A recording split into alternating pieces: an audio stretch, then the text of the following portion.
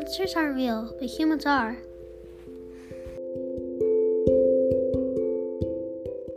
Welcome back, listeners. Thanks for joining us while we're all still at home during this epic, unprecedented worldwide pandemic.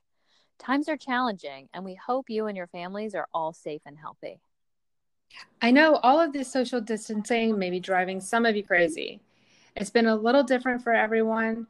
And for me and my family, we're here in Florida, and it's definitely been on the quiet side. We've done a lot of puzzles, we've seen a lot of movies, and a lot of family time.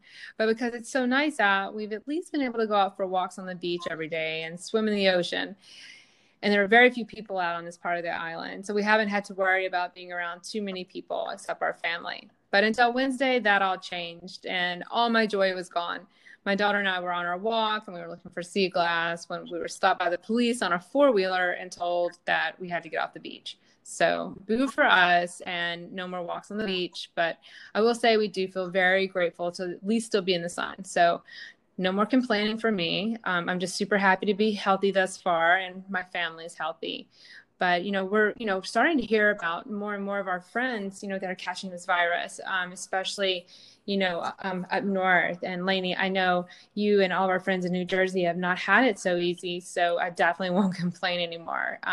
Lainey, why don't you tell us a little bit more about the seriousness about this virus up north before we get started? Why don't you tell us, how you guys have been handling it? Sure. That, what we've been so far, we've completed 2 full weeks of basically the sheltering in place type approach where there's really nothing open other than the grocery stores, gas stations. We've been at home. We've been working from home while our kids have been trying to do online schooling at the same time, which is definitely kind of figuring out our new routine and what the new normal kind of is going to be. It is a little surreal because life has slowed down tremendously. There are really few cars on the road. People are outside when the weather is nice, staying away from each other, but still trying to walk and jog and get some exercise in, and I think just soak up some sun. It is a little bit more serious now that we know of people not only, in our state, but in our town that have tested positive.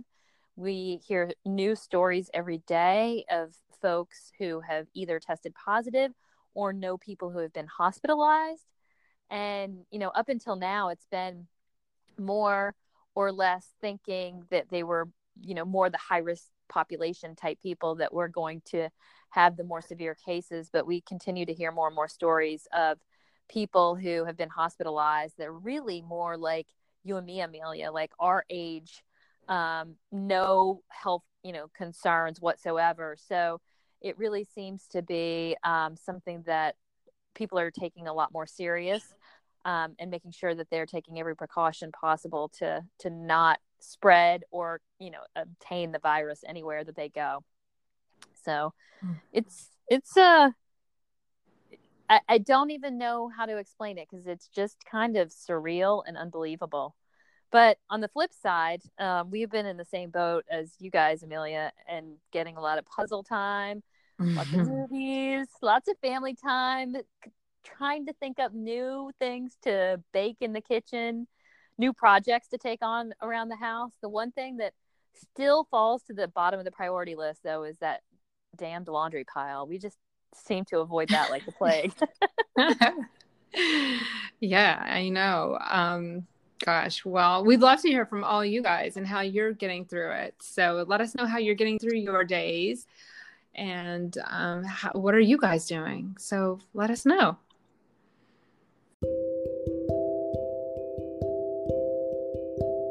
As a child, I never imagined that all the real monsters in the world would be humans.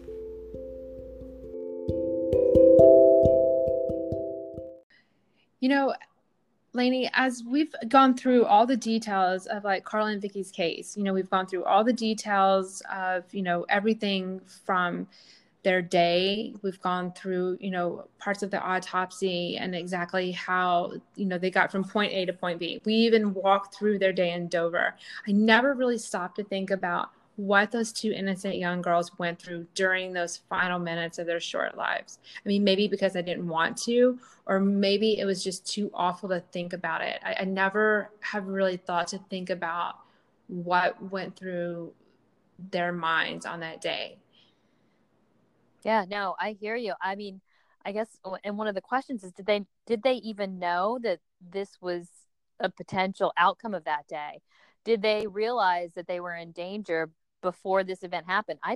We still don't know, but I totally agree that actually being where they were and following their footsteps and seeing the town and talking to so many people that knew them, knew of the situation, it just brings it all to life and just really makes you realize how awful this whole situation is. Like, these two girls were fun loving and, from all the information that we've gathered, resourceful, smart, responsible. Definitely something that is just really continues to gnaw at us, wanting to know exactly what happened that day. You just brought up a good point, Lainey. Like, if all is true, like if everything what we've heard is true, if they got into that blue truck, did they think they were going out for a good time? Did they think they were going out to party and like just have fun?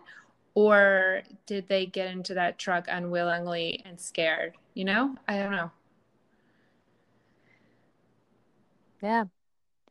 But what did the person who did this think? Like, what could possibly be going through their mind? Do they actually feel remorse or empathy? Like, assuming this person is still alive, or people. Was this murderer proud of the fact that they killed these girls? I have so many thoughts right now. I'm not even sure what to think.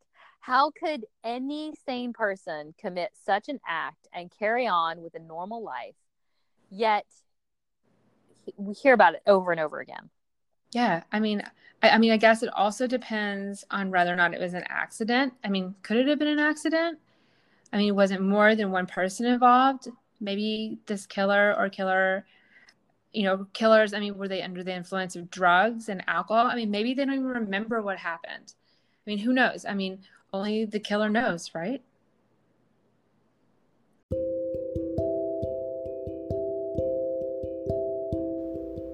Monsters aren't real, but you won't have to struggle much in order to find them amongst the most civilized.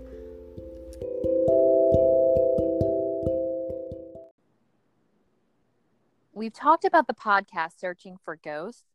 The host, Brandon Barnett, covers the case of Casey McDaniel from Milan, Tennessee. And he also covers the disappearance of Bethany Markowski from Jackson, Tennessee. And we know that Pete Hill was indicted just last year for the rape and murder of Casey. The family really credits Brandon's podcast for bringing much needed attention to this case. Now there's a new podcast called Cold Truth that just launched the other day about a little girl named Shannon Polk that was murdered on August 16th, 2001. Ironically, she went missing the same day as Casey McDaniel, only 2 years later. This kidnapping and murder took place in Prattville, Alabama. Shannon was 11 years old and was last seen in her close-knit community. She went outside to play and never came home. Her small body was found 2 months later by hunters in a remote field. And we continue to ask ourselves, are monsters real?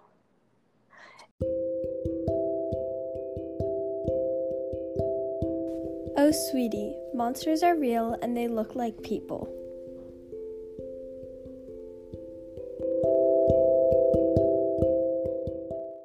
I want to end this episode by saying that we just want you all to know that we are working so hard to uncover everything that we can. There is so much that we can't go public with yet, which, trust us, that is a good thing.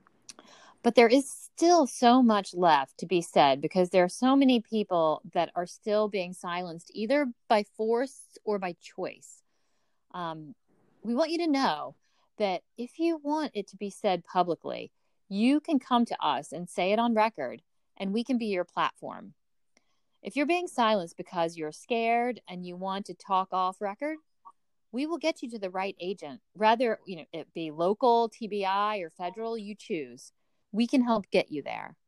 Our end goal is to really bring the killer or killers to justice, and for everyone to be able to sleep well at night because they know what truly happened to Carla and Vicky.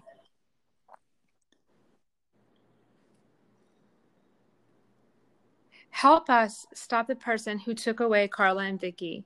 Who knows? This person may have killed more than once and still may be.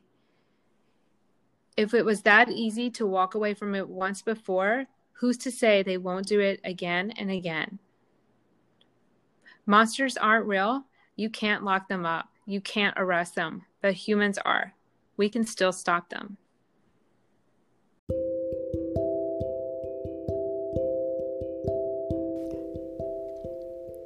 As a kid, I was told monsters aren't real, but they never told me humans are the real monsters.